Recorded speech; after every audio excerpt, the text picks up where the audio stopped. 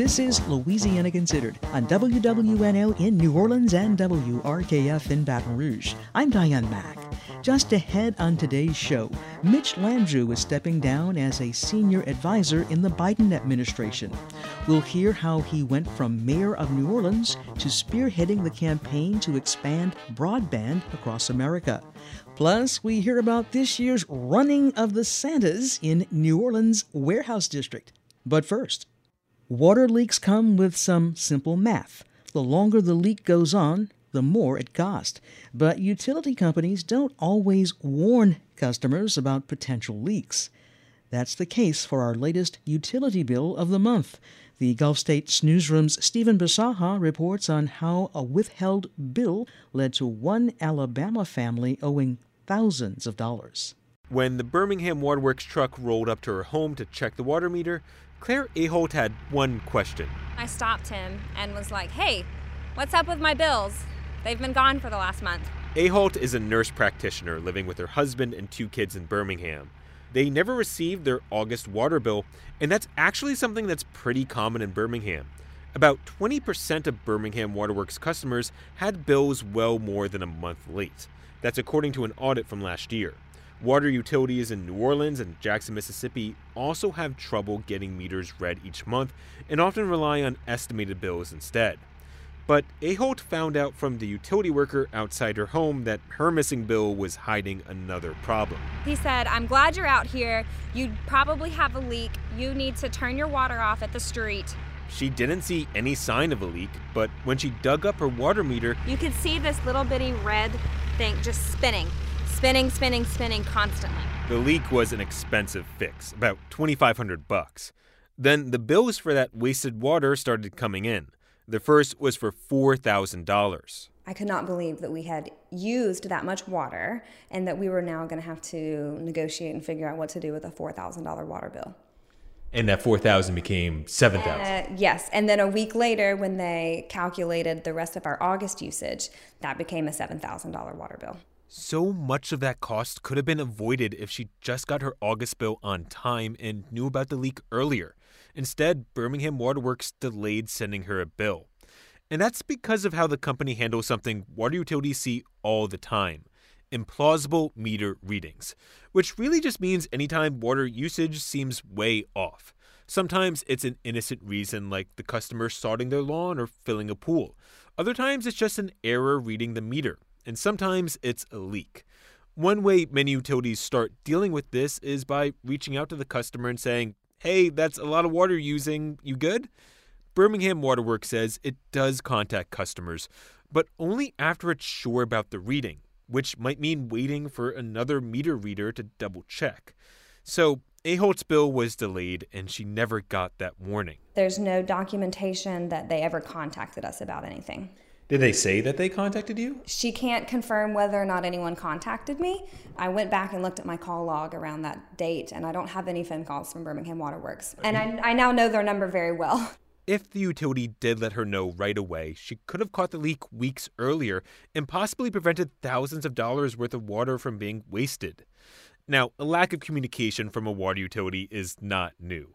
George Kunkel consults utilities on water efficiency, and he says historically, drinking water industry was the silent service. The water industry was happy to be just quietly doing its job in the background. Kunkel says that should change to better catch expensive leaks. After all, a lot of water providers are doing that by using tech like smart water meters. They can flag spikes in water use the same day rather than having to wait a month or longer. A lot of these events could be identified much quicker now, save the water, save the anxiety for the customers. Everybody wins, win-win. At the start of the year, Birmingham Waterworks said it was looking into using smart water meters, and New Orleans Water Utility is currently making the switch. About a month after Claire Aholt got those water bills for roughly $7,000, I called her up because she said Birmingham Waterworks had updated her account. So the new total down from $7,000 is about $350. Birmingham Waterworks removed pretty much all she owed because of her leak.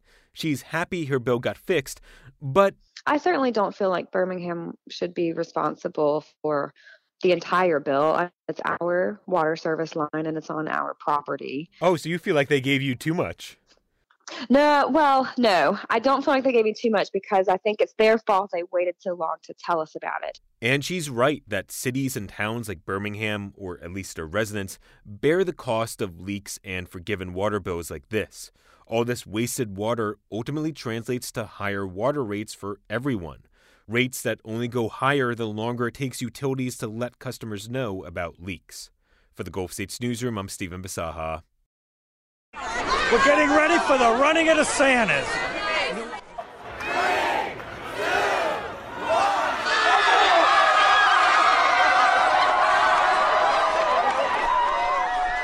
With Thanksgiving now in the rearview mirror, an onslaught of costumed revelers are gearing up for the 12th annual Running of the Santas, spreading holiday cheer through the streets of the New Orleans Warehouse District. It's a wild event that attracts thousands of Santas from across the Gulf Coast, and event spokesman Steve Shulkins joins us now with all the details. Steve, welcome to Louisiana Considered. Thank you, Diane. It's great to be here, and the running of the Santas is just days away. Yes, and it looks like we'll be seeing red and a little green as this raucous event gets underway. It's been going on for a dozen years now. Tell me, how did the tradition get started, and why does it attract so many revelers from across the Gulf Coast? Well, this is a very unique Christmas holiday event in which everybody comes in costume, and they wear the tackiest, wildest, craziest costumes that you could ever imagine. We've got human Christmas trees. We've got, of course, many Santas, many Mrs. Clauses, reindeer. Lots of groups spend months preparing for their costumes for this very special occasion. And it all starts at what we call the South Pole, which is Manning's restaurant in the Warehouse District on Fulton Street. And the costume contest will occur just prior to the race walk that goes down to what we call the North Pole, which is in the Warehouse District at Generations Hall. And that costume contest, people really spend months preparing the best costumes so that they can win the top two prizes, first and second place. It all started actually in Philadelphia when a group of guys dressed up as Santa Clauses and went from bar to bar. And in Philadelphia, it nearly increased to 40,000 revelers each year. And it was brought down here to New Orleans by Bob Dautrieve, who was a friend of one of the organizers of the Philadelphia event. And he saw this as a purely New Orleans Mardi Gras style event, what he calls the New Orleans Trinity. It has costumes, booze, and music. And with those three, New Orleans has a winning event here. Tell us about some of the costumes you've seen in the past and what maybe you're expecting this year. Well, we have seen some of the most unique, outlandish, craziest costumes that you can imagine. Bigfoot Santa, we've seen reindeer, like 10 or 12 reindeer, all hooked together, linked in a human chain.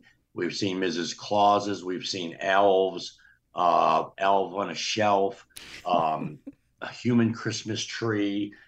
Some of the pictures are incredible that these people have spent so much time and effort in putting together an award-winning costume.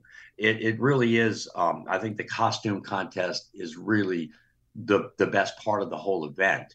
But the party really begins at the North Pole after the costume contest and after the walk or run, or in some cases, people crawl or stumble down to Generations Hall.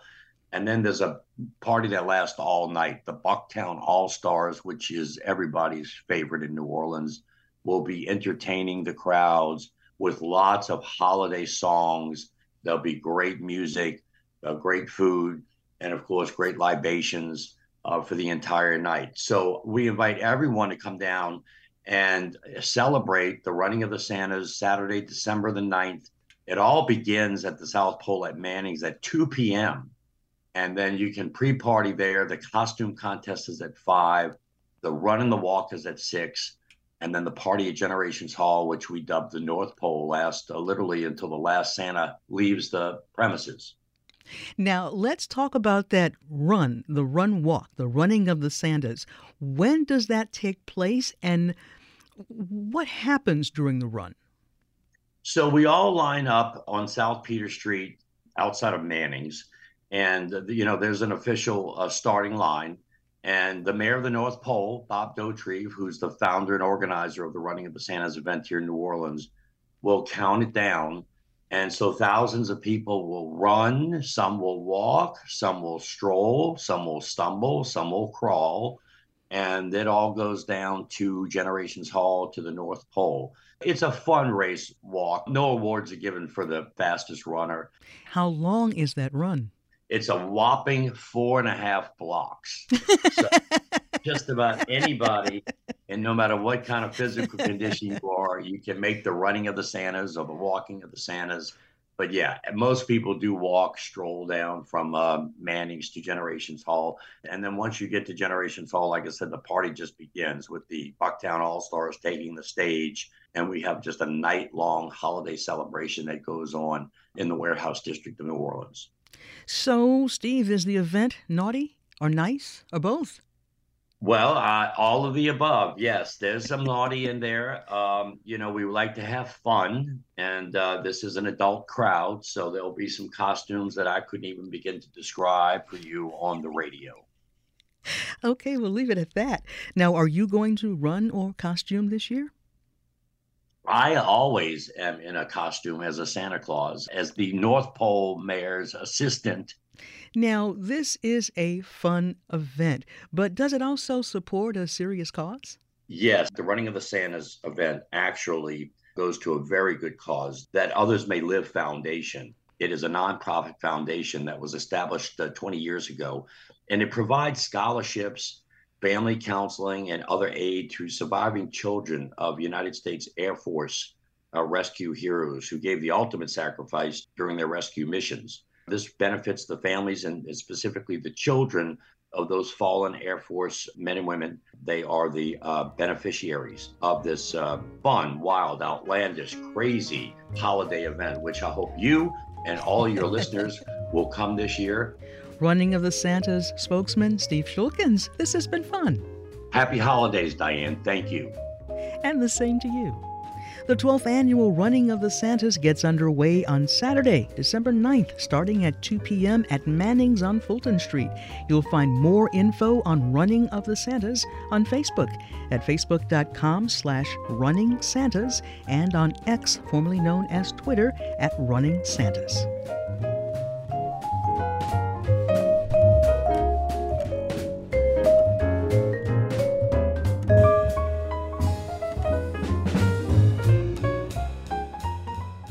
From WWNO in New Orleans and WRKF in Baton Rouge, you're listening to Louisiana Considered. I'm Diane Mack.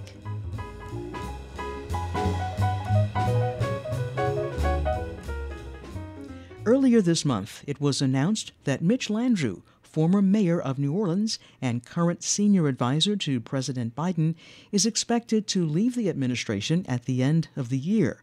Most of his time in Washington has been marked by efforts to expand broadband across the country.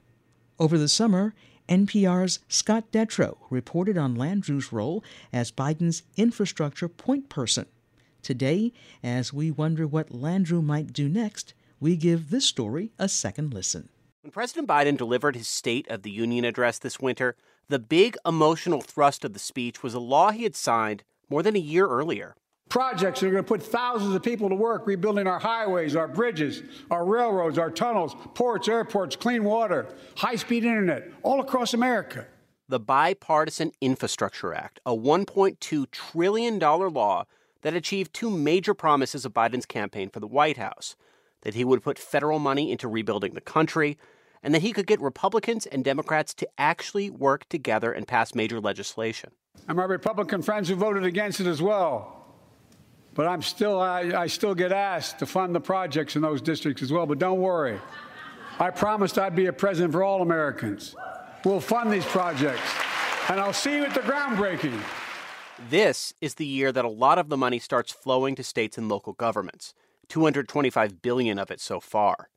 And if Biden wants voters to think about him as a president who got major life-changing projects passed and built before next year's election, this is the year the act needs to start to stick more in Americans' minds. The man in charge of making sure that all of this happens, that money gets to state and local governments, that bids for the construction of these big projects go out in time, that enough people are signing up for the new programs, is former New Orleans Mayor Mitch Landrieu.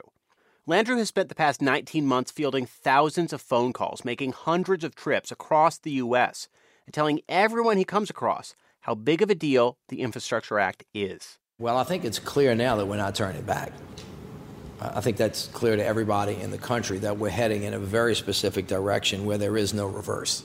Mitch Landrieu is something a bit rare these days, an unapologetic, professional politician, somebody who will immediately try to charm every room he walks into, even a room of mildly cranky, mildly self-important political journalists. God, what a handsome group. So, y'all can't talk? How's everybody doing? What's going on? This is my office. You like it? It's in his blood. He's been in office for decades, and he's the son of one-time New Orleans Mayor Moon Landrieu and the brother of former U.S. Senator Mary Landrieu.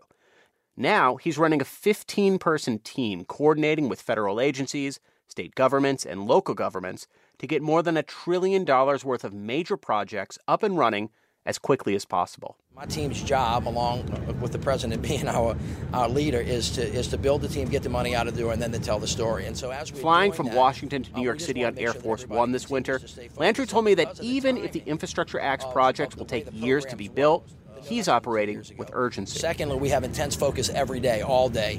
It's all about hurry the hell up and get it done from the president's perspective. So that's just the way we roll. He's a get-it-done guy. And he gets in the weeds, he travels and sees things on the ground. Ben LeBolt is the White House communications director. It feels like sometimes he's in more than 5 states a week. In January, Landrieu was flying with Biden to tout a major new rail tunnel in and out of Manhattan. In June, he was in Maryland, talking up a $14 billion effort to provide internet access to people who can't afford it. Landrieu said he'd been on the phone with 3 officials already that day, including Maryland's governor. And then speaking to a crowd at a library, Landrieu insisted the internet access effort is his favorite program in the Infrastructure Act. Knowledge is the great equalizer. If you don't have access to technology in order to access the knowledge, then you get left behind. The Affordable Connectivity Program gives monthly $30 subsidies for lower-income individuals to buy internet access. The Biden administration has gotten many internet companies to offer $30 plans at the same time, making access essentially free. About 19 million people have already signed up. People like Misal Mendez, who remembers having to stay late at school to finish homework he needed the internet for. This was honestly super frustrating for me as a teenager, because how many teenagers want to go to school early, want to leave late, or spend their weekends at a library? No teenager wants to do that. The 23-year-old Texan was skeptical at first, but applied for the program and now pays $20 a month to get online, down from $50. It might not be much to some people. And people like me who come from a low-income immigrant household and background, $30 is extra money for gas, for food, and for some people for rent. The internet program has political benefits for the administration, too. The huge physical projects the Infrastructure Act will fund may take years to build. For your cheap internet access, that's immediate, understandable, and something voters may more quickly appreciate. But in Maryland, Landrieu is telling a room full of librarians that the ACP is facing a bit of a problem. These are jelly beans to be given out in the bank to individuals who, if they're eligible for it, can just sign up and actually... They're all in the library basement, training on how to get more people signed up for the program. Landrieu's telling them it's going to take some work. We have this thing going on where some people, notwithstanding our best efforts, say, well, I don't know. I'm so busy trying to get to work. I'm so busy trying to get from day to day. I'm so busy trying to pick my kids up from school. The White House thinks an additional 30 million people who haven't signed up yet could be eligible. So Landrieu says a big part of his job is selling this. That means selling to the people who might need these programs and selling the broader idea of the act to the public. The idea is to make it simple for the public to get the benefit that the president says that they so desperately need, which is just access to knowledge, which you cannot have if you don't have technology these days. You said a couple of weeks ago when you were talking to reporters that you can make an argument that this act is as big of a deal as the New Deal or as the Eisenhower Interstate. And I think that would be surprising to a lot of people. People would say that's a pretty big claim to make. I don't think it's just a claim. I mean, it is factually true. $1.2 trillion to rebuild the roads, the bridges, the airports, the ports, the waterways, high-speed internet, clean air, clean water, clean energy economy is, in real dollars, as big as building the interstate system and what happened during the New Deal. You could argue whether theirs was a little bit bigger, but they've only had 3 times in history where we've done that. So it's really kind of a silly argument to have. Right now, making sure that everybody in the country has access to the internet is like electrifying the country. That's how transformative it is, because it's not narrow or limited. It is actually ubiquitous, meaning it is everywhere all the time. That will take time to establish. Biden is up for re-election next year. So Landrieu will keep going as fast as he can. This is kind of like the tortoise and the hare story, and we're the tortoise in this story. Maybe just a very energetic tortoise. The Infrastructure Act spends $65 billion on internet access. That's the connectivity program, and then much more to build new broadband lines in places without high-speed internet. It's the sort of thing people like Catherine DeWitt have been calling for years. DeWitt is the project director for the Pew Charitable Trust Broadband Access Initiative. I talked to DeWitt to get a sense of what's working so far and what isn't, and I started by asking her what she makes of Landrieu's claim that the Infrastructure Act rivals the New Deal. What is noteworthy about this moment that we're in is that we see folks moving away, and policymakers in particular, moving away from this idea that access to the internet is a luxury. And instead, they are viewing it as a necessity. The pandemic fundamentally changed the way that folks understood what the absence of connections actually meant. When we saw students doing their homework in a Taco Bell parking lot, or heard stories about teachers driving hours to make sure that kids had their paper packets of homework because they didn't have internet access available to download things in the home, I think what that brought home was just the sheer inconvenience and then inequities that came along with that inconvenience and with that lack of connectivity. The day that we spent with Landrieu, he was being very blunt about the fact that they need to get more people to sign up. The administration thinks as many as 48 million households could be eligible. 19 million people have signed up, but it's less than half of who could be eligible right now. What do you think the challenges are to getting that number higher? Research and surveys have found that just about half of eligible households actually know that the program exists. So we certainly have a lot more work to do when it comes to marketing and outreach. But I think more to the point, this program is hard to sign up for. It's a multi-step verification process that can take several days. What folks on the ground have found is that it often takes someone sitting next to this person who is trying to sign up, really walking them through that process. What are you worried most about as you look at the promise of these projects and the possible reality? States are heading into a really essential phase of their funding development. They're actually designing their programs right now. They're figuring out how they're going to spend this money. They're figuring out the award structure, project areas. They have to be able to know that ACP is going to be there, that those funds are going to be there. So if there's uncertainty with ACP, if we're worried that that's going to run out in less than a year, that introduces a huge risk and a significant uncertainty to a process that's already very complex. That was Catherine DeWitt, director for the Pew Charitable Trust Broadband Access Initiative.